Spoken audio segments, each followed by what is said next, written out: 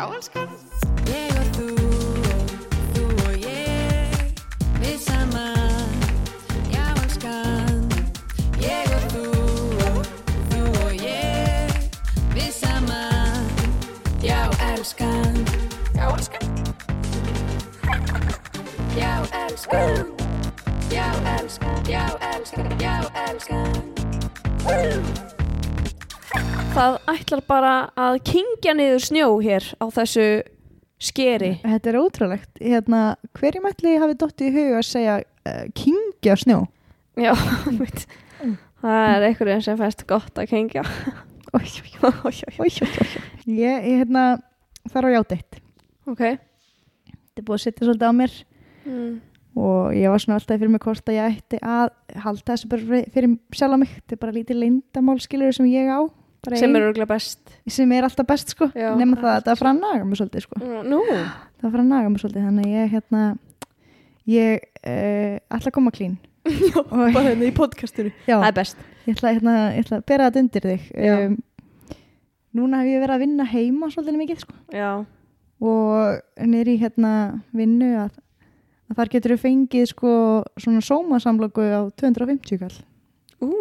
Þú fengið þú veist hvað sem er með gremmiti. Getur fengið langlókurist. Já, þú fengið langlókurist og þú getur fengið sko sóma Vissir að lykillinn er að hita hana aðeins í örbylgjuofni og setja hana svo í grillið? Nei, ég vissi það ekki. Ertu að tala um pepperoni taco? Já, langlókurist. Já, veistu það, mér finnst pepperoni taco eiginlega best bara köld. Ói! Já, ég veit ekki, mér finnst Er eitthvað að þér eða? Ég bara spyr.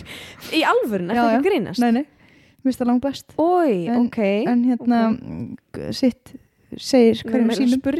Sitt hverjum sínum segir. Ég ætla að spyrja þessu spurningu á Instagraminu. Já. Ok, segjum við söguna. Sitt sýnist hverjum. Oh my god. Þetta kom það. Svo fór ég að vinna niður í vinnu. Nokkra daga og það er náttúrulega enginn niður í vinnu og nema sem gerir svolítið svona, þú veist, það er svolítið greið leiðin niður í matsal. Já. Svo náttúrulega rosa góði matur í hádeginu. Það heitir matur sem ég borða, bestulegist. Nema ég hef gert mér það að vana. Að svona læðupokast niður. Ok. Fá mér eina hvað heitir náttur? Sóma. Já, en samloku. Langlókurist. Pepperoni taco. Beef jerky. Nei, roast beef. Hörðu, ég hef búin að borða það að því ég tekar alltaf sko með mér inn í bíl. Já. Borðaði roast beef á leiðinni heim. Ok. Kasta ég pappírnum aftur í og slæm hugmynd og það var bara fjall. Ég leit aftur í daginn. og ég horfði á það og ég hugsaði vá, þetta er rosalegt. Þannig ég tók mynd af þessu og þá ákvaði ég að nú skildi ég oh my god, maður sjá myndina. Já, ég skal líka setja hana á Instagrami. Sett hana bara á Instagrami. No shame in your game. Nei, ég hugsaði núna bara, þú veist, kem ég fram og ég játa á mig sökina. Þetta er þitt wake-up call. Já, þetta er líka fjallið. Þú veist, núna er þetta hægt að vera gaman. Þetta er hægt að vera, þú veist, mitt litla leyndamál. Já. Og þú veist, þá kannski hætti þessu, en þetta er Þú færði ekkert ógeð á þessari samloku? Nei.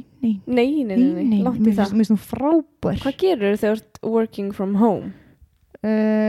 Ég bara hvar tók ég þessa mynd? Ég tók hana í hausinn minn. Ég tók í mental picture. Ég tók svona mental picture. Bíddu, ég er ekki með hana. Ok. En já. Það er einhver annar með hana? Eða? Nei, það er engin annar með hana. Nei. Ok. En alltaf því ég keyri snúta bílastæðinu vinninni. Já. Þá vonast ég alltaf til þess að sé enginn að horfa á mig gúffa einni roast beef. Er sem sagt roast beef uppáhalds samlokaðin? Mér finnst hún rosalega góð. Mín uppáhalds samloka er pulsa. Nei, ok, ég er að djóki þér. Ég ætla ekki að fara út í þessu umræðu af því að ég er bara ósammála þessu. En mín uppáhalds er langlókurist. Já. Ég elska langlókurist líka. Kalda. Já, það er viðbjóður. Ég fæ mér það alltaf þegar að fara til bænum. fara út úr bænum? Já. Akkur? Bara bensinstöð? Já, stoppalda bensinstöð. Það ekki pulsu eða hambúrgar eða eitthvað svona feitt? Þetta er líka þetta er ekki kallað langlókurist, þetta er kallað pepperoni taco. Já, ætla sig ekki bara eftir frá hverja framleiðanda það er. Þetta er sama dæmi, sko. Já. It's the same shit, different name. Different name. Já, einmitt. Já, ég er ógeðslega spennt, sko. Við erum bara að fara í bústað. Þið eruð svo duglega að fara í bústað. Yes. Ef ég ætti bústað þá væri ég líka duglega að fara í bústað en komist þið alveg að í svona miklum snjó?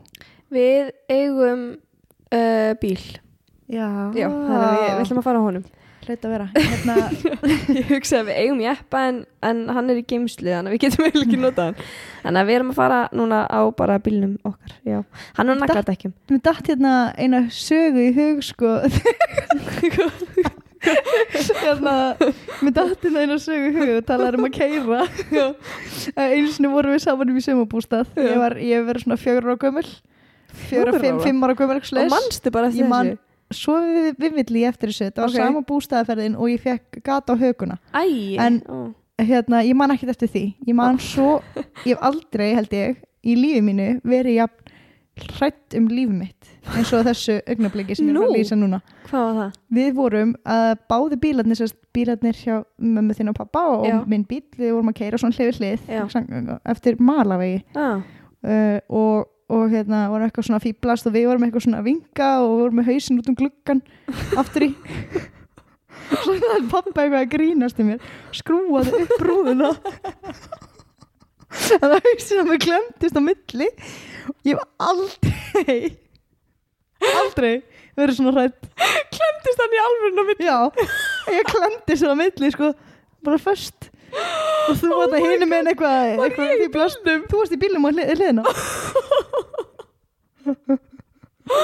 Oh my god, og hvað? Hvernig endaði? Ég bara öskraði ég bara úr mig líftóruna þang til að pappi opnaði. Ógeðslega rættur þú var sko traumatized ég bara, einu sem þú mannst þessu ferð. Ég man bara, og það fátt úr æskunni sko, en ég man þetta.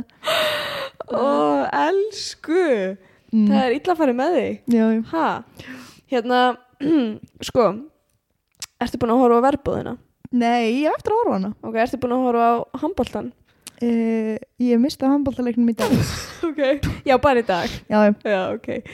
Ég veist að fyndi sko að maður er eitthvað svo mikill Íslendingur var með, þú veist, eitthvað allt í henni núna. Var það sko þið anskoðast djöfsu eitthvað svona, þú veist, að horfa á handbolta. Þú veist, ég hef aldrei horft á handbolta nema Íslandir og EM eða HM eða eitthvað. Svo sammála. Það er íþróttir yfir höfuð. Ég horfa lítið að þær. Mitt. En eigum við að fara í þann sem að því þykir bestur. Það er sá sem að ætlar að sponsa þennan þátt. Já. Úlala. Hann byrjar á G, byrjar á miðjan er U og endar á M. Hvað er það sem byrjar á G og endar á M? Ragum, nei, veit ekki. En stóra spurningin er, burstaru fyrir eða eftir morgunmat? Fyrir.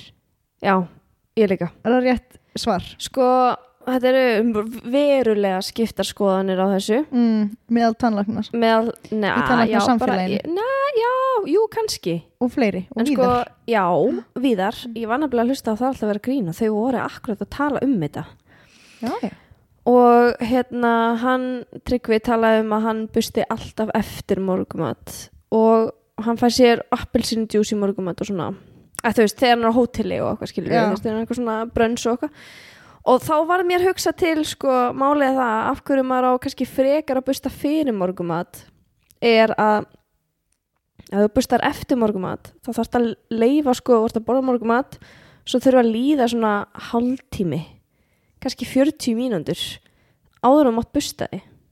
Af hverju það? Af því að ef þú ert að borða eitthvað þá ertu með eitthvað svona sýru, eitthvað svona ertandi í munninum og svo þú ætlar að fara að busta ofan í það þá ertu bara að busta af glerungnum sko. Þú veist, ef það er súrt munnhólið. Já, þegar glerungurinn er viðkvæmari út af þessari sýru sem þú mást að borða. Já, einmitt. Og þú mátt ekki nuðast á honum. Nei, þú verður að leyfa munnhólinu að jafna sýrustigi í munninum áður en þú tannbustaði. Þannig að þú getur annarkvæmst að bara fengið þér ost eftir hérna appelsínu djúsin Já.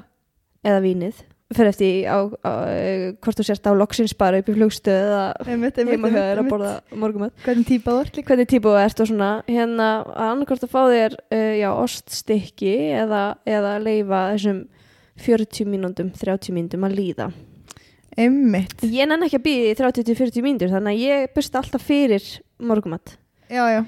og undanfari hef ég verið að nota þetta Sensivital Plus tannkrem frá Gömm við skulum setja myndaði inn á Instagrami því að það er virkilega gott sko hérna það sem að mér finnst snild við það að það er ekki SLS í því hvað er SLS? Sodium lauryl sulfat það er hérna SLS er basically bara sápa já, sem er í öllu öðru og það sem að lætur tannkrem freyða eins og í Colgate það er Colgate það er hérna SLS og það, þú veist, er ekki droslega gott efni og við viljum sleppa því já, er þetta eitthvað sem að fer illa með hérna líkamann, ekki bara munn já, þú veist, þetta er svona eitt af þeim efnum sem eru krabbameinsvaldandi já ég ætla samt ekki að fara að ræða neitt náttúrulega úti skilur en þetta er svona óþarfa aukaefni sem er hægt að sleppa og þetta efni er til dæmis ekki í Sensivital Plus tannkreminu og þetta efni veldur sko oft munnangri hjá bæði börnum og fólki já, er það? Þú veist, fólk sumir fá eitthvað svona pínu svona eins og ofnæmisviðbrögð á tunguna eða þú veist og börn oft líka, þá er það oft þetta efni sem er að valda því já, þannig ef þú ert gjörna að fá sko munnangur að þá ættir að varast að nota þetta SLS já, sem er í mjög mörgum tannkremum en það er ekki þessu veist þú eitthvað sko hvort það sé hættulegt að kyngja tannkremi? Já, og þú vilt ekki innbyrða flúorið sko nei, er það flúorið í því sem er já þú veist, það er sko flúorið möst fyrir tennurnar en þú vilt ekki innbyrða það nei, ok þú veist, þegar þú erum fullorinn þá skilur allt í lagi en ef þú ert barn í hröðum vexti og þá kannski ekki eins gott að skulum við venja börnin okkar á að skirpa og ekki skóla já. og okkur sjálf líka já. En ekki skóla stránglega banna á skóla eftir að maður ég er búin að reyna þetta mér finnst svo erfitt að gera þetta það bara er bannað Ingibjörg þá ertu bara að skóla allt flúormagni sem að er í tannkreminu í burtu núna hef ég aldrei fengið skemmt nei og ég var að byrja á þessu núna já. Alveg klárlega ok en já, ég ætla klárlega að kaupa þetta tannkrem áfram já. Mér finnst það frábært það ég mæli með því þú veist, það er einhvern veginn einmitt, það er pirrandi þegar það freyðir ógeðslega mikið maður missir hann á fötin gerðan já, ég hef lent í það er ómögulegt að það er ómögulegt að ná blettunum úr fötunum sko, Kristjana hefur lendið í hún hefur lendið í það er líka sko, þetta tannkrem er mjög sérstakt að því litinu til að það er mjög gott gegn hérna svona tannkuli stundum er ég með tannkull bara eitthvað svona ekstra viðkvæm í munnunum þá finnst mér geggja gott að nota þetta tannkrem og þá losna ég við tannkullið bara eftir þú veist, eitthvað 2-3 daga af notkun já, einmitt, ég er skjörnað að fá því neðri góm já, einmitt og það getur verið bömmar þegar þú elskar ís sko já, einmitt já, nákvæmlega og líka bara þegar þú ert að nota tannfráð og annað þá alveg espir það upp hérna kulið sko já, finnst það hjá mér já, einmitt, algjörlega bara það getur gerst já, þannig að hygglust, Sensivital Plus bleikatúban já, mælu með henni frá Gömm tvímælalust vinkona góð herruðu, ætlar að fara út í hérna Russian Roulette eða? Er ég með sögu fyrir því vata veistu það, ég sko, þetta mál finnst mér eitthvað mest amazing af öllum þeim málum í orðabók málana af þeim dauðum af öllum þeim dauðum eru 100 dauðir allir dauðir hérna, sko, og það er náttúrulega æsti mig gríðarlega að heyra það að þú hefur aldrei heyrt um þetta nei, einmitt, ég bara hafði aldrei heyrt um þetta mál það er náttúrulega, þetta er hérna Dyatlov Pass já og þeir sem eru búin að hlusta á óteljandi podcast um þetta og hérna nenn ekki hlusta það aftur þá myndi ég mæla með því að þið slökkvi núna En þú ert að taka nýtt teika á þetta? Ég að taka nýtt teika á þetta. Já. En komið með okkur í ferðalag. Þá myndi ég bara hlusta á okkur. Annað þá áttu þú, komið með okkur. Ertu tilbúin? Ég tilbúin. Ok. Veturinn 1959 lögðu 10 manns að stað í gönguferð í Úralfjöllin í Rússlandi. Þetta var ekki fyrsta fjallgönguferðin sem að hópurinn hafði farið, en þetta var þeirra síðasta. Það var gönguhópur, sem sagt. Já. Okay. Það var eitthvað í vegi þeirra sem að var til þess að þau létust öll, en ennþá þann dag í dag þá er ekki vitað hvað kom fyrir. Já. Myndavélar og dagbækur fundust hins vegar á svæðinu sem að gera okkur kleift að áætla hvað gerðist síðustu dagana áður en þeir létust. Ég ætla að setja raunverulegar myndir af vettvangi á Instagramið okkar. Ok. Þáverandi og gamlir námsmenn við Ural Polytechnical Institute í Rússlandi ákvaðu að hópa sér saman og fara 300 km fjallgöngu að Otorten fjalli í Úralsfjöllum. Í Rússlandi á þessum tíma þá gastu fengið vottun sem fjallgöngumaður sem hét Certified Great Hiker. Allir meðlimir í þessum hóp voru í þrepi 2, Certified Grade 2 Hikers, en til þess að fara upp í þrep 3 þá þurftur að klára 300 km langa gönguferð. Ok. Voru þau allir að reyna að fara að gera það? Já, þau allir þess að tilgangu ferðarinnar var að klára þetta og komast í þrep 3. Ok. Þrep 3 er besta viðurkenning sem að hægt er að fá sem fjallgöngumaður í Sovétríkjanum sem að var nafnið á svæðinu þá. En þess leið var talin vera á hæsta mögulega erfiðleikastigi yfir fjallgönguleiðir, en hún er í dag kölluð The Dyatlov Pass. Hópurinn taldi sig vera vel undirbúinn þar sem þau voru bæði vel þjálfuð og með besta búnaðinn. Og svo var náttúrulega allt áfengi og sígarettur var skilið eftir heima. Bindindismenn. Já, bindindismenn. Ekkert jam á þeim. Ekkert svona búm-búm. Búm-búm, jam. Ferðin, hún hófst 25. janúar ára 1959. Það er bara í gær. 25. janúar, já. Það er bara hárrétt. Hópurinn ferðaðist fyrst með rútu, svo aftan á pallbíl, svo ferðuðust þau á hestasleða að Vishay þorpi. Ok. Það er ansi löng leið. Já, 300 kilometrar. Já. Hoppar það ekki? Nei. Þar gistu þau eina nótt til þess að hvíla vöfðana og fá sér vel að borða áður en þau héldu á stað fótgangandi og á skíðum í áttin að Gora og Torten fjalli. Ok. 27. janúar, aðeins 2 dögum eftir að lagt hafði verið á stað, var hinn 21 árs gamli Júri Jútin farin að finna mikið til í líkamannum. Júri, hann hafði lengi átt við heilsufarsvandamál. Voru þið ekki allir heilbrigð? Nei, hann var hann átti þjálfuð og hvað? Ekki, allir nema Júri, sko. Ok. Hann var hann þjáðist að gigtarsjúkdómi, leta ekki stoppa sig, en hann hafði fengið blóðtappa og þetta var niðurstaðan úr því. Já, ok. Þegar sem sagt 2 dagar voru liðnir að þá áttar Júri sig á því að hann er bara að tefja hópin.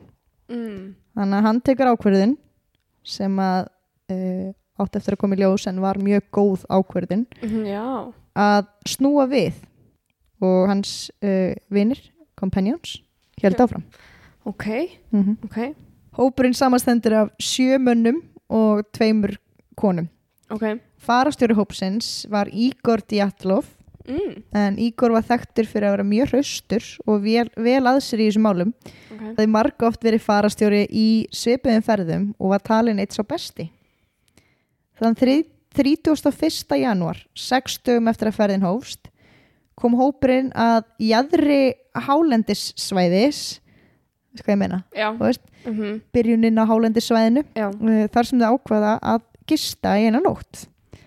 Og svona búa sig undir það að fara að klifra daginn eftir. Okay. Þannig að þau svona, þú veist, svona setjast í hring að skítaka nokkrar draugasögur og Classic. Já. næsta dag var haldið að staði yfir skarð. Planið var að ná yfir skarðið þennan dag og tjalda hinum einn við. En það skall á snjóstormur og skygnið var ekkert. Ok. Hópurinn viltist, fór út á braut og stemdi nú í vestur í áttina að Kóladsiakl fjalli. Ok. Ég vandaði mér rúfsalega við þetta. Já, heyrði það. Já. Frumbyggjarnir í nágruninu, það voru einhverjir frumbyggjar. Já. Þeir kölluðu þetta fjall dauðans. Dead Mountain. Vissi það engin annar? Jú. Nema frumbyggjarnir? Jú, það vissi allir sko. Ok. Það vissi allir. Okay. Það var alveg bara í fréttablaðinu hana, ok. Þegar hópurinn áttaði sig á mistökunum sem þau hefðu gert, þá ákveðu þau að tjalda þá alveg við fjallsliðina á fjalli dauðans, frekar en að ganga 1,5 kílómetra niður og í áttina skólendi þar sem þau hefðu fengið skjól. Já, ok. Var hvað stutt niður?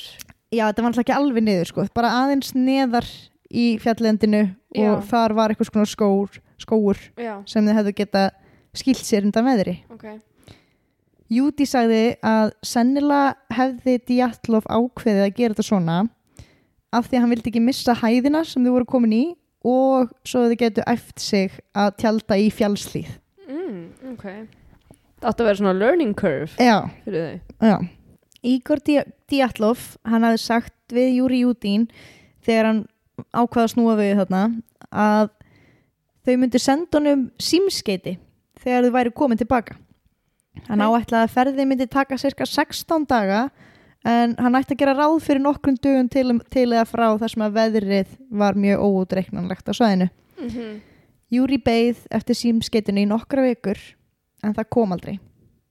Hann ákvað þá að tilkynna yfirvöldum að hópurinn væri týndur og í lok febrúar var hafin leit af hópnum.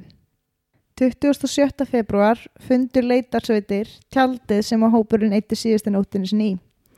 Það var augljóst strax frá upphafi að eitthvað hræðilegt hefði komið fyrir hópinn. Það hefði verið skorið gat á tjaldið en frá innanverðu tjaldinu. What? Já, og þar sem það var mjög reyndur hópur, þau voru góðir fjallgöngumenn, þá hefðu þau aldrei gert þetta nema þau væri virkilega hrædd við eitthvað.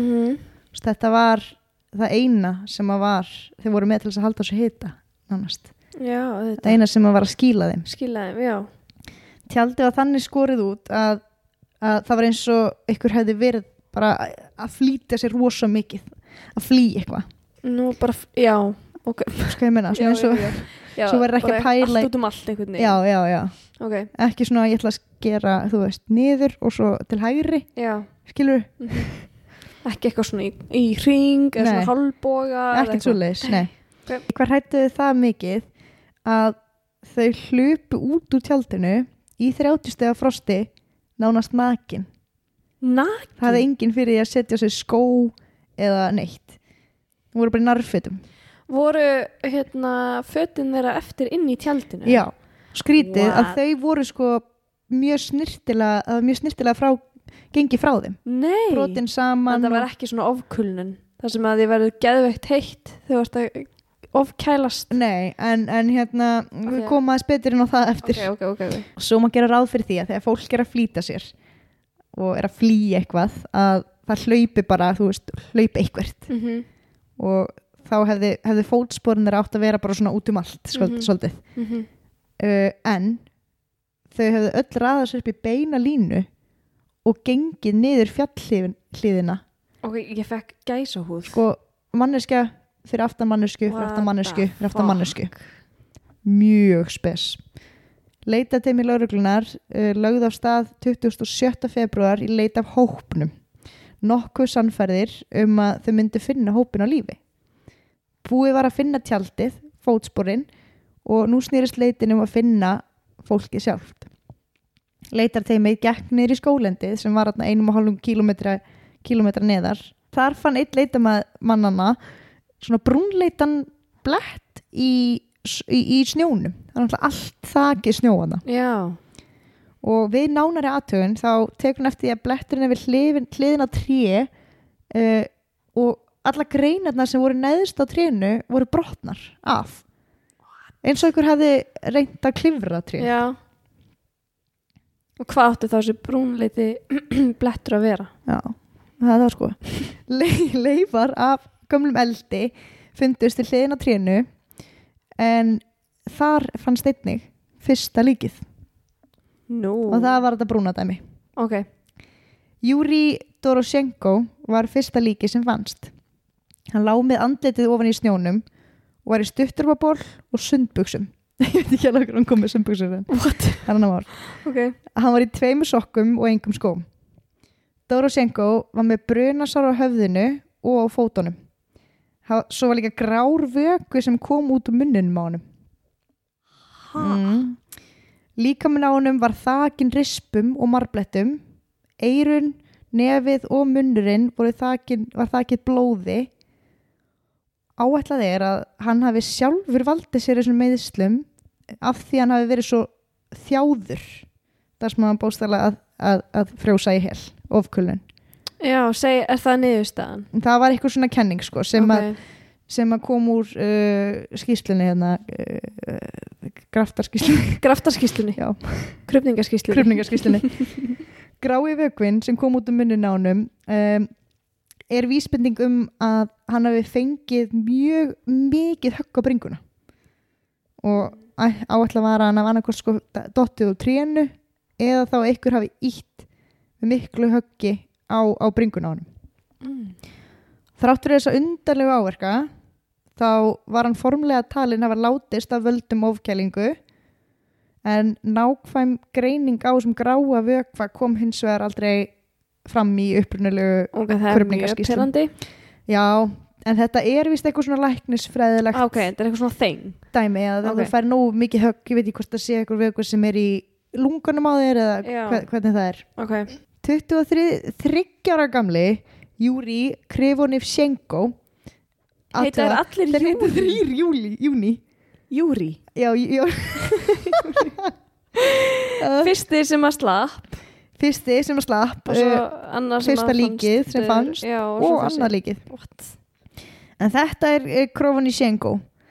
Hann fannst við hliðina á Doroshenko við hliðina á trénu en hann var í náttból og einum sokk. Hann fannst með marbletti og skurði út allan líkama. Hann með brunasár á öðrum fætinum, báðum leggjónum og höndunum. Biti úr hnúanum. Já, hnúanum á honum fannst upp í honum þannig að hann hefur líklega bitið sig í hnúan mögulega til þess að þú veist, halda meðvitund eða þá að reyna að halda aftur einhverju kvíðakasti. En setna kom í ljós að bæði líkin voru færð eftir að þeir voru látnir. Aðrir meðlimir gætu að hafa fundið á dána og svona lagt á snirtilega við hliðin á trénu, tekið svo fötir af þeim til þess að hlýja sér sjálfum. Næsta lík sem fannst var farastjórinn, Igor Dyatlov. Hann sneri með andlitið upp og báðir hnúarnir á honum voru spenntir. Eins og með hin 2 líkin það var ljóst að sárin höfðu verið gerð eftir hann lést. Þannig að það var ekki bara það að þeir voru færðir eftir að þeir létust, heldur var mikið af sárunum post-mortem. Núningur og mar fannst á báðum ökklum á Dyatlov. Hann var með skurði og mar í andlitinu og svo vantaði hann framtennurnar. Og sérfræðingar sögðu að meiðslin væri svona eins og hann hafi lent í slag. Sæll. Dyatlov, hann var formlega úrskurðaður látin af völdum ofkælingar. Mjög spes sko. Já, þetta er mjög spes, mjög sérstætt. Sinaida Kolomgorova var fyrr til að 2 konunum til þess að finnast. Hún var betur klætt en hinnir 3. En það var samt búið að sko rífa hægri hendina af peysunni sem hún var í. Og hún var endur í þessari peysu yfir annari peysu og nokkrum peysum sko.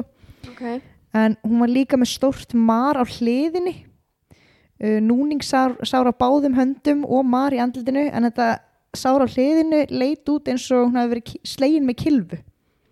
Það var svona stórt mar niður eftir síðinu á henni. Formleg ástæða andláts var ofkæling vegna árásar. Líklegt að bæði Djatlov og Kolmogorova voru að reyna að komast inn í tjaldið þegar ráðist var á þau og þau létust. Ok. Viku seinna fannst svo lík af 5. manneskunni. Það var hinn 23 ára gamli Rustem Slobodin. Striki, standa með vel í þessu. Þetta rosalegt, sko, mikil tungubrjótur fyrir okkur. Líki fannst ekki fyrir en 5. mars en það sneri niður og var þakið snjó. Innvortis blæðing fannst báðum megin við gagnaugun á honum og hafa með stórt beinbrot á höfuðkúpunni. Hvað olli þessu höfuðhöggi var óljóst en sérfræðingar áætluðu að Slobodin hafi líklegast verið á lífi í klukkutíma eftir hann hafi fengið þessu höfuðhögg. Ok. Áætlað var að Slobodin hafi orðið mjög ringlaður og líklegast hrunið niður þannig einhvern tímann á þessum klukkutíma sko. Já, þetta er bara allt tilviljun. Já. Og ofkæling. Og ofkæling. Punktur. Nákvæmlega. Enda var hann sko formlega úrskurðaður látin vegna ofkælingar. Já. Ummerki fundust sem að staðfestu það að líkami hans hafi einnig verið færður eftir hann lést. Svo liðir nokkrum mánuðir þannig til að björgunarsveitin fann djúpa hólu ofan í snjó einhvers staðar sem að líktist einhvers konar bæli. Þú veist eins og fólk hafi grafið sig ofan í snjóin til þess að halda sér hita. En þar voru þau 4 sem voru eftir. Þar hefðu þau haldið sig tíma. Grafið sig þarna ofan í búið til eitthvað skjól. Það var svona síðasta úrræðið fyrir þau einhvern veginn til þess að halda sér hita en það tókst í miður ekki. Þau voru öll ofkæld. Rosa kalt hana. Ljúdmíla Dubinina fannst ofan á svona sillu og það var náttúrulega lækur við hliðina á henni. Við erum á sama stað lækur ekstra undir frosti en húðin í kringum munnin á henni og munnurinn sjálfur hafði verið rifin af þannig að sást í tennurnar á henni og efri góm. Svo vantaði líka húð á aðra stað í andlitinu þannig að það sást í kinnbeinið á henni á einum stað. Svo voru með 10 rifbeinsbrot. Það var mikil blæðing í hjartanu og augtóftirnar voru tómar. Þetta þýddi að það var búið að fjarlæga úr henni augun. Svo var líka búið að fjarlæga úr henni tunguna og tungan fannst hvergi. En fundust augun ekki þar? Já, líklegast því það var ekki tekið fram. Ok. En það fannst svo mikið magna blóði í maganum á henni að áætlað var að tungan hefði verið tekin á meðan hún var ennþá lifandi sko. Formleg ástæða dauða hennar var ofkæling. Augljóslega ofkæling. Nei, hún var reyndar svo eina sem að var talin látast af öðrum ástæðum en ofkælingu en ástæðan fyrir þetta var blæðing inn í hægri gátt hjartans. Já. Það útskýrir náttúrulega tunguna. Já, og augun og mitt. Semyon Solotaryov fannst í töluvert fleiri fötum en restina af þeim. Hann var í 3 buxum og í stórum jakka yfir peysu. Hann var líka með 2 húfur, trefil og í skóm. Eins og hinnir þá hafa hann orðið fyrir miklu höggi á bringuna sem var til þess að 5 rifbein brotnuðu en svo hafði hvert rifbein líka brotnað á mörgum stöðum.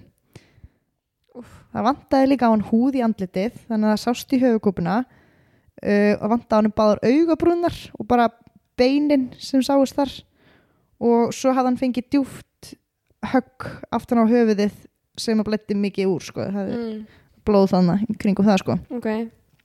Þannig að hann hefur fengið það áður en hann lést. Já. Út af blæðingunni. Út af blæðingunni sko. Það vantaði líka í hann augun. Já. Solotaryov var einnig talin hafa látist af völdum ofkælingu. Þráttur þetta. Ofkæling? Þau bara elska þetta orð. Já.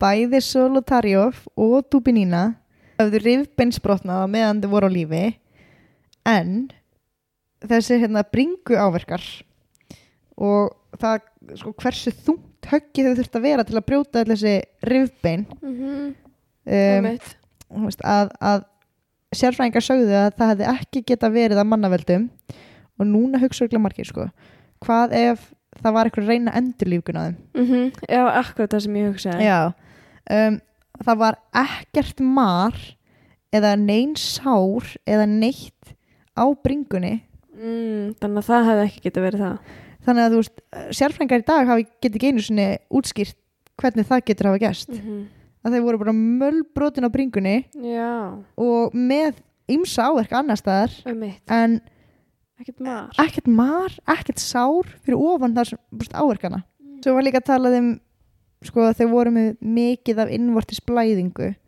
og þar hefði alltaf átt að koma mar Já. á húðina en áverkarnir svipuðu mjög til þegar fólk lendir í bílslisi innvortis blæðingar og það er eitthvað höggi en þá sést alltaf utan á líkamannum eitthvað svona mar þú veist, einhverjar skurðir breytingar þú veist, þannig að bara það eru allir klúles hvað hefði geta gerst Alexander Kolevatov hann fannst líka náðalbyrginu hann var betur klæddur en hinir en það fundust rifur á jakkanum og buksunum hans ásamt því að jakkin og sokkarnir höfðu brunnið eins og með hinn það vantaði báðar augabrúnnar og það sást í höfuðkúpuna á honum og nefið á hann var brotið og hann var með opið beinbrot á hálsinum eins og hálsin á honum hafi verið brotið með valdi hann var líka með áverka eftir þungt högg fyrir hann hægra eyrað en þá þráttur þetta þá you know the drill of kölnun krupningaskýrslurnar þær voru allar mjög óljósar og það var lítið sem ekkert rýnt í það hvað hefði getað ollið þessum áverkum fannst líka bara ekkert á vettvangi ekkert annað en fólki á fötinu nei, bara nei. Nikolai Brignolli 9. leikið fannst svo í mæ sem að stöðu týndust í janúar hann var eins og Solotaryov betur klæddur en talið er að Solotaryov og Brignolli hafi verið inn í tjaldinu þegar hinni flúðu það þetta útskýrir af hverju þeir voru betur klæddir og með alla græjur en þegar Brignolli fannst þá var hann með mar á vörunum og neðri helmingi andlitsins hann var með innvortis blæðingar á hægri framhandleggnum og höfuðkúpunars var mölbrotin á allir hægri hliðinni þrátt fyrir þetta, allar þessar innvortis blæðingar þá var hann ekki með sár sem að lýst því hann að fengið eitthvað högg hann hefur líklast verið á lífi en meðvitundarlaus í 3 klukkustundir eftir höggin þetta er mjög dularfullt allt saman ógeðslega skrítið mjög skrítið allir voru með mar og skurði út allan líkamann sérstaklega í andlitinu en ekki þar sem að maður myndi kannski mest halda yfir beinbrotunum og innvortisblæðingunum svo kemur eitt hérna að sérfræðingar fundu snefilmagn af geislavirku efni á þeim já og svo sterka geislavirkni sterka virkni af geislun á allir þessari Djatlov leið og það var aldrei komið í ljós hvað þau geta valdið því að geislun var á svona afskekktu svæði líka bara á þessari leið það er í kring sko. og það er í kring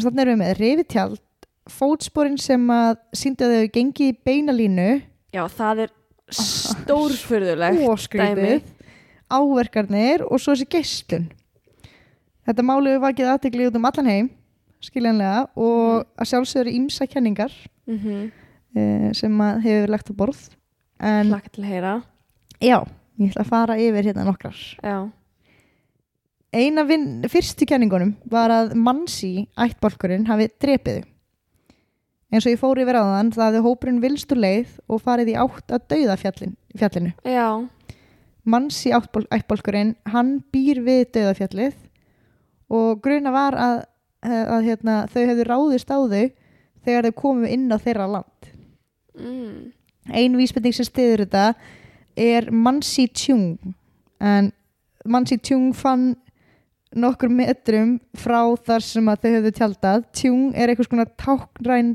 varða úr trjágreinum sem að Mansi fólkið gerði þegar þau voru að færa fórnir sem partur af okkur helgisið.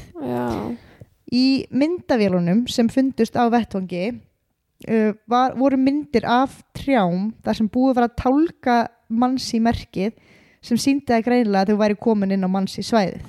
Ok. Mansi flokkurinn, hann var mjög þekktur fyrir að taka ekki vel á móti gestum. Ok. Þannig að þau voru bara fljótt undir grun og svo þekktu þau náttúrulega svæðið allt betur en allir aðrir, þannig að þau hefðu getað hulið yfir vísbendingar og hulið yfir sviðsett bara morðin. Einmitt. Þetta útskýrir af hverju þau myndi flýja tjaldi í svona miklu flýti. Þau vissu að þau var undir árás. Skýrir líka af hverju þau löppuðu í halarófinu niður fjallið. Já. Og kannski var eitthvað að fylgja þeim og neyðir þau svona eins og oft gert með fanga. Það er alveg hægt að færa rök fyrir þessari kenningu. Já, hún meikar sens þegar þetta er útskýrt fyrir manni sko. Algjörlega, en það er samt ekki alveg allt sem að gengur upp. Okay. Í fyrsta lagi þá höfðu rétta minnafræðinga staðfest að áverkarnir eða einhverjir af þeim höfðu ekki geta verið af mannavöldum. Í öðru lagi þá fundist engin fótspor fyrir utan þau sem að tilheyrðu hópnum og ekki svona eins og hafi verið róta til í kringum þau. Það var bara sléttur snjórinn til þess að hylja yfir fótsporin, ekkert svo leiðis. Og það er langsótt að þau geta framið þessi morð á svona stóru svæði og huluð öll fótsporin. Já. Í síðasta lagi þá var Tjung varðan þarna. Hún var líklegast af því að ættbálkurinn fórnaði gjarnan elg og matreitan. Það var svona hefðin sko. Já. Og svo fundust líka horn af elg ofan á vörðinni. Ok, vá. Bara strax búin að drepa þessa kenningu. Já, ég hafði svo miklu að trúa á henni. 100%. Í dag talaði með ættbálkurinn að honum hefði í rauninni bara verið kennt frá upphafi svo lögreglan hefði eitthvað til þess að benda á. Já. Þess að róa líðin.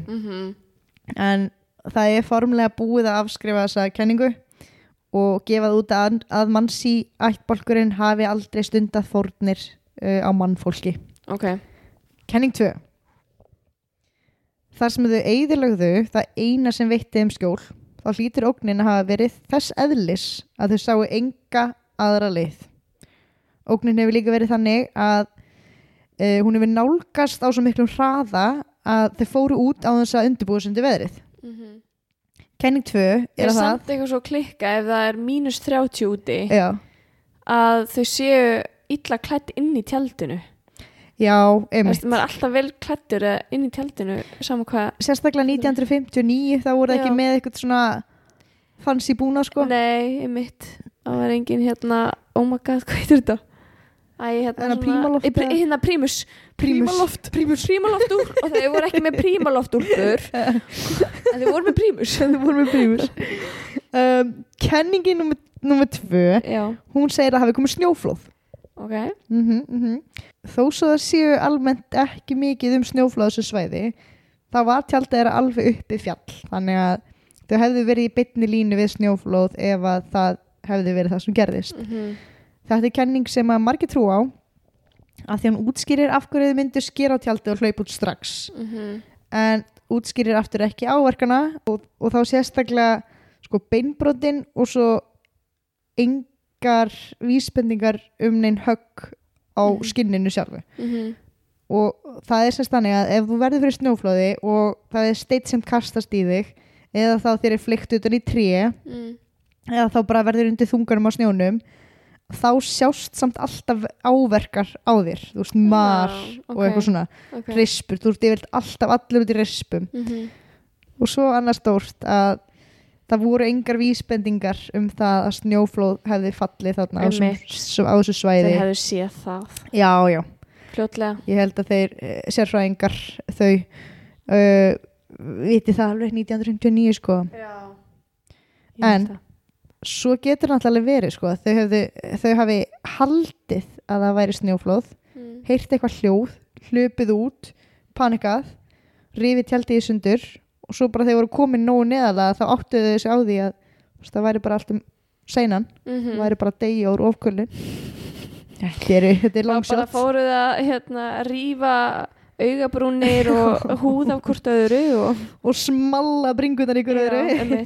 Nákvæmlega. Það er fátt sem að er sem rökrétt við þetta mál og allar þessar rökréttu kenningar að það er svolítið búið að debunka þær allar. Já. Þannig að þetta er náttúrulega frjósumur farvegur fyrir yfirnáttúrulegar kenningar. Ein þeirra er að þetta hafi verið af völdum Yeti. Þetta er svona stórvaksin snjókall sem lítur út eins og api. Jedi.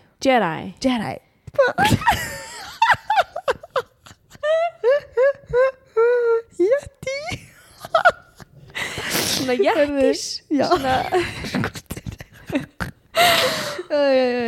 Jedi. Þetta er svona skrýmsli sem finnast oft í fjalllendi og ráðast á fólk sem kemur inn á þeirra svæði. Og þar sem þetta er náttúrulega svolítið ótrúverðu kenning. Engin fótspor. Það er engin fótspor og þetta er náttúrulega Bigfoot og allt þetta. Að þá er samt svolítið dýbra sem að lætur mann alveg skilja hvaðan þessi kenning kemur. Ein mynd í myndavél sem fannst á svæðinu er af ykkurju inn í skógi á milli trjána og ég sver, það lítur út eins og eitthvað svona stór dökklættur karlmaður standi svona, labbi svolítið fram með þeim og það er búið að staðfesta að þessi mynd er 100% sönn, það er ekki búið að eiga neitt við myndina. Og sérfræðingar geta alveg séð það á myndum hvort hún hafi verið photoshoppið eða hvað.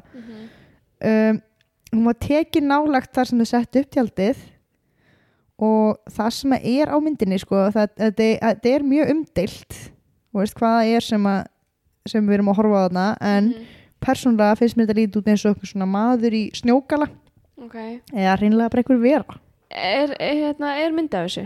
Já. Það að skella myndinni á Instagramið, já. Það fundust engin fótspor eins og þú sagðir. Ég er svo smart. Yeti eða Bigfoot hann er með allar stóra lappir og það hefði fundist fótspor en þetta náttúrulega útskýrir ekkert geislavirknina heldur. Já, einmitt, svo er hún. Já, við erum að gleyma henni Það er svo ógeðslega margir þættir í þessu sem að maður ekkert smá. Já, þetta meika geð mikið sens en allt þetta sem ég glemdi. Svo eitthvað sem mikið af sönnunum. Já, einmitt. Svona kenningmanni, nei. Já, náttúrulega. Svo er bara fullt af sönnunum fyrir þeim. Önnur yfirnáttúrulega kenning eru gískaði aliens. Geimverur. Já. Það var nefnilega fólk í grendinni grendu svæðið sem að sagðist að sé bjart ljós á himninum á svipuðum slóðum á Úralfjöllum og fólkið var og þeir lýstu því sem svona disk sem hafi svona þotið yfir heiminin og hafi gefið frá sér mjög bjart ljós, bara eins og við þekkjum UFO í dag. Já. Á líkinu hans Solotorjov fannst myndavél sem hefði legið í snjónum í 3 mánuði og var mjög skemmt, þetta var skemmtum.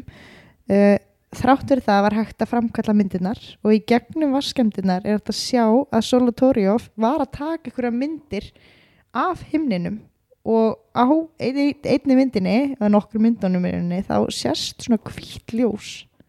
Það? Þetta gæti náttúrulega bara verið einhverja vaskemdir en það er svolítið spes að sama vaskemdin sé á nokkur myndum. Já. Þannig að hún make sense. Einmitt. En og að það að hún hreyfist svona einhvern veginn. Já. En Solotorjov hann hefur tekið þessa mynd bara rétt áður en hann deyr. Hann er á því svæði og þú veist það að sjá það út frá myndinni. Já, Kenningin er að UFO eða geimverur hafi tekið yfir þau þannig að þau fóru í eitthvað svona trans og þess vegna löppuðu þau í beinni línu niður fjallið og þetta útskýrir geislunina áverkana því þau geta verið með ykkur vops sem við þekkjum ekki og af hverju þau flúðu tjaldið. Þannig að þegar UFO kemur í umræðina þá er maður svolítið fljótur að judge. No ma'am. No ma'am, thank you. Það er eitthvað skrítið. Bunch of psychopaths. Já. en þetta er samt eina útskýringin sem meikar eitthvað sens með þessa áverka. Já, Það hafi verið eitthvað skonar geisluna og það. from beyond. Já, Þannig að við ætlum ekki að afskrifa hana. ok, Nei. þá. 5. kenningin byggir á sálfræði. Paradoxical undressing á þessu stundum stað þegar fólk er að upplifa ofkælingu. Fólk er að frjósa í hel en þeim líður eins og þau þurfi að klæða sig úr öllu af því að þau eru að stikna. Þurfa að kæla sig niður. Bara eins og líkaminn að þeim sé að brenna. Þetta verður náttúrulega til þess að manneskjan deyr hraðar úr ofkælingu og þetta er fyrirbæri sem er mjög þekkt. Fólk fer einnig að fá ofskynjanir og svona þegar það er að lokast í kælingar þá fyrir það ofta að sjá einhverja hluti og heyra eitthvað svona sem að er ekki þarna og er ekki til staðar. Þannig að þetta er allt svona, þú veist. Það sem að afsannar þessa kenningu er númer 1. Síðustu 4 meðlimirnir í hópnum hefðu tekið fötin af þeim sem að létust og klætt sig í þau til þess að halda sér hita. 2. Það var eldur við hliðin á trénu þar sem að fyrstu 2 líkin fundust sem sýndi það að það var eitthvað svona eldfire pit sýndi það að fyrsta sem þeir gerðu var að kveikja eld. 3. Á nokkrum stöðum á Dyatlov Pass voru ummerki það að þeir sem voru á lífi, þessi 4, að þau hefðu verið að reyna að halda sér hita. Það var alls konar eitthvað svona ummerki það sko. Og svo 4. skýringin er þetta með áverkana.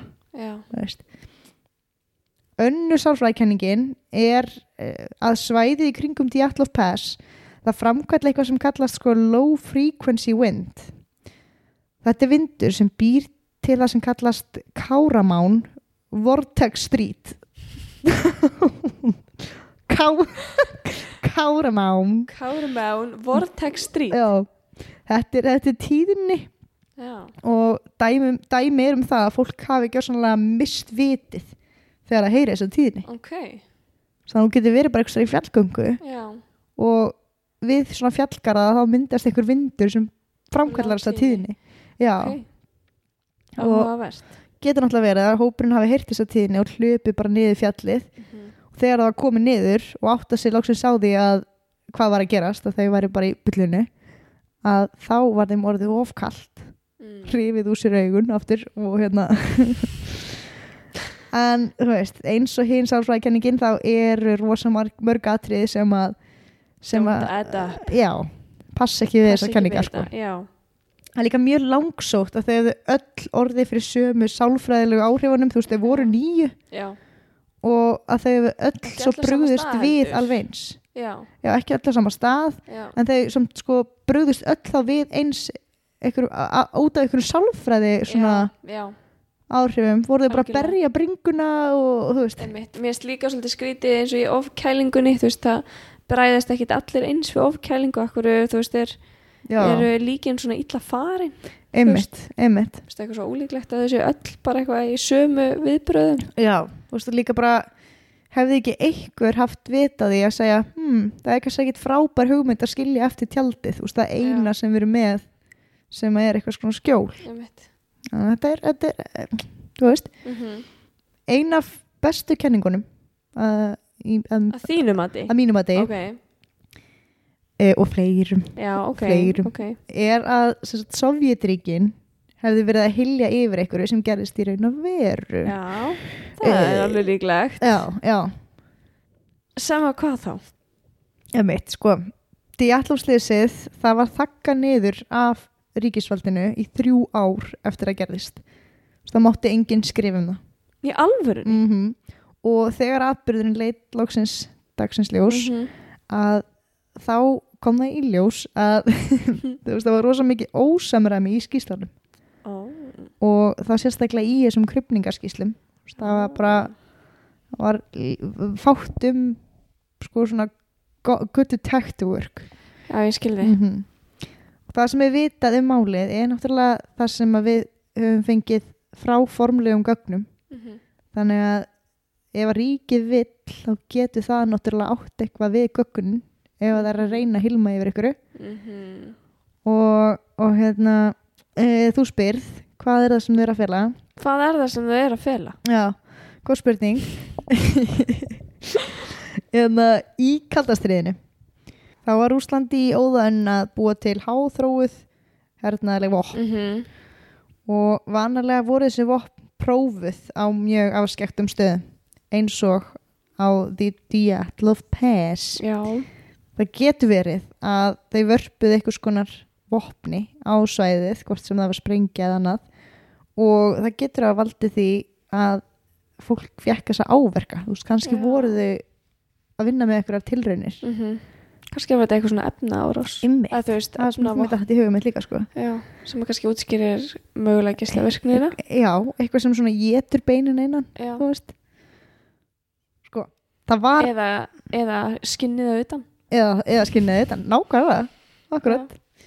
Það var nefnilega staðfest að herinn hafi verið að varpa sprengjum nálægt þeim stað sem þau voru á, sko. Þeir eru alltaf að varpa nálægt einhverjum stöðum. Já, ég veit það. Í alvörunni. Algjörlega, en þú veist, ríkið fullyrti það að það er ekki séns að sprengjan eða þessi æfing sem átti sér stað þannig að nálægt sú sprengja hefði getað lent á hóknum. Já, ok. Þú segir bara, I promise. Ok. I promise, John, I promise. En hversu oft hafa það lofað og svo kemur annað ljós? Já, þú veist, það er líka bara að þið tapa ekkert á því að segja bara nei. Það er bara stönst ekki. En hvort sem að Sovétríkin hafi átt eitthvað þátt í atvikinu sjálfu eða í því að hilma yfir einhverjum hilma yfir yfir sannleikanum þá hljótaði að hafa komið einhvern veginn að þessu. Já, einmitt. Með við gögnin, allar skýrslurnar og ósamræmið og líka bara hvað svo ótrúlegt þetta er. Þetta er stór furðulegt dæmi, sko. Það er eiginlega svona, þetta er eiginlega of ótrúlegt til að vera satt. Já. Þú veist, var þessu plantað það rugglingslega að það væri aldrei möguleiki að komast að því hvað hefði raunverulega gerst. Mitt. Nákvæmlega. En samt segja þeir, sko, að áverkarnir eru réttir. Þú veist, það sem að það eru fleiri en þú veist, það eru fleiri en bara Sovétríkin líklegast búnir að skanna eða rannsaka líkin. Já. Ég reynda veit það ekki. Okay. Ég reynda veit það ekki, en það hlýtur Já, en varstu ekki að tala líka í upphafi að það hafi fundist dagbækur? Jú, það fundist dagbækur, sko. Hvað var skrifað í þær? Það var bara lýst, ferðin. Já, og hvað hver og einn er að hugsa og hvernig þeim líður og svona, sko. En í öllum heimildaþáttum... Hvernig leið þeim á leiðinni? Já, þau voru bara góð, sko. Já, það var ekkert ég las ekki dagbókina, ég heit ekkert það, sko. Okay. En í öllum svona þáttum og eitthvað er alltaf að tala það, sko, eins og áverkarnir séu allir réttir, en þú veist réttir með tilliti til sko, að það sé ekki búið að ljúga því hvernig líkin voru fundin. Eða hvernig þeir voru á sig komin lagin, sko. Já, það hefur alltaf verið satt og rétt frá upphafi. En þú veist, hvernig aðkoman var og þú veist, ástæðan fyrir því að þau fengu þess áverka að það sé meira lígin, sko. Iffi. Já, en þetta case, it baffles me.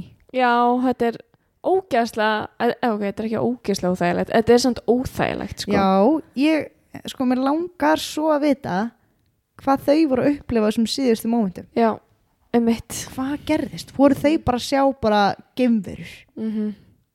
Eða voru þau bara með Yeti vinsinn bara Jedi? Jedi? Já, mitt. Mér finnst þetta, ég veit ekki, suma kenningarnar finnst mér, ég er svo, þú veist, allt er svona yfirnáttúrulegt, finnst mér óþægilegt. Já, ég trú eiginlega mest að geimveru kenninguna. Að það? Já. Ef að aðstæðanum er lýst alveg eins og þær voru, þá held ég að þetta verið alien, sko. Nei, ég segi eitt þetta með að rússar hefði verið að sprengja. Já. Einhverjum svona chemical weapons. Rosjans, já, kannski voru þetta þeir að einhverju hluta. 2 aliens. Það er bara put it out there. Ok. Ég ætla ekki að taka neina afstöðu. Nei. Ég neita að taka afstöðu. Hvað með eina? Ég bara veit það ekki, í alvörunni sko. Þegar ég hugsa út í þetta og finnst mér allt mega sens en allt mega engan sens. Sko líka út af þessum ættbálki þarna. Já. Það er fullt af myndum á þeim og þau eru bara happy family sem búa bara eitthvað út í sveit sko. Og svo bara vera að trufla þau, bara eitthvað þau eru morðingjar og eitthvað. Fullt af þeim komum bara í viðtöl og þú veist. Já, en þú veist, af hverju ættu geimverur að vilja drepa fullt af fólki? Kannski þetta bara í sögubókunum, í geimveru sögubókunum sem eitthvað atvik þar sem að geimveruna fokkuð upp. Já. Komið til landsins og bara hei, við fokkuðum rækilega upp. Já. Þú veist. En ætti ekki að vera einhver ummerki eftir geimskip?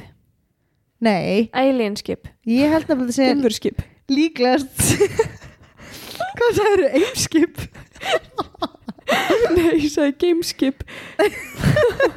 Ég er á freaking steikt sko. Já, líka, klukkan er alltaf mikið með þér. Já, einmitt, já það voru engin ummerki eftir aliens. Nei, það voru alltaf ekki ummerki neitt sko. Nei, einmitt. En ég veit ekki hvers konar eiturgufur geta gert þetta sko. Nei. Af öllum þeim eiturgufum sem ég þekki þá er þetta ekki típisku enginn sko. Nei, það er rétt. Já, ég held líka, þú veist, það væri þá búið að sanna það, þú veist, það verður alltaf komna kenningar, heyrðu, þetta gæti hafa við þetta efni út af því að þetta veldur þessu. Það væri komið fram, held ég. Hvernig er bara eitthvað svona kenning? Nei, hvernig er eitthvað svona atburður? Já. Bara ein stór kenning. Og akkur ekki búið að negla eitthvað aðeins betra en þetta? Já, nefnitt. Þetta er lélegt. I blame it on poor detective work. Já, me too. Já. Me too. Það er bara þannig. Að öðru í annað bara á bless, segi ég. Þetta var alveg hvað, já, ég segi. Hérna, þessi þáttu var í boði Gum. Já. Við erum mjög happy að þau séu með okkur liði í þessu og hérna við bara sjáumst í næstu viku. Gerum það. Blessar og kátar. Blessa sinni. Já, elskan. Ég og þú og ég, við saman. Já, elskan. Ég og þú og ég, við saman. Já, elskan. Já, elskan. Já, elskan. Já, elskan. Já, elskan. Já, elskan.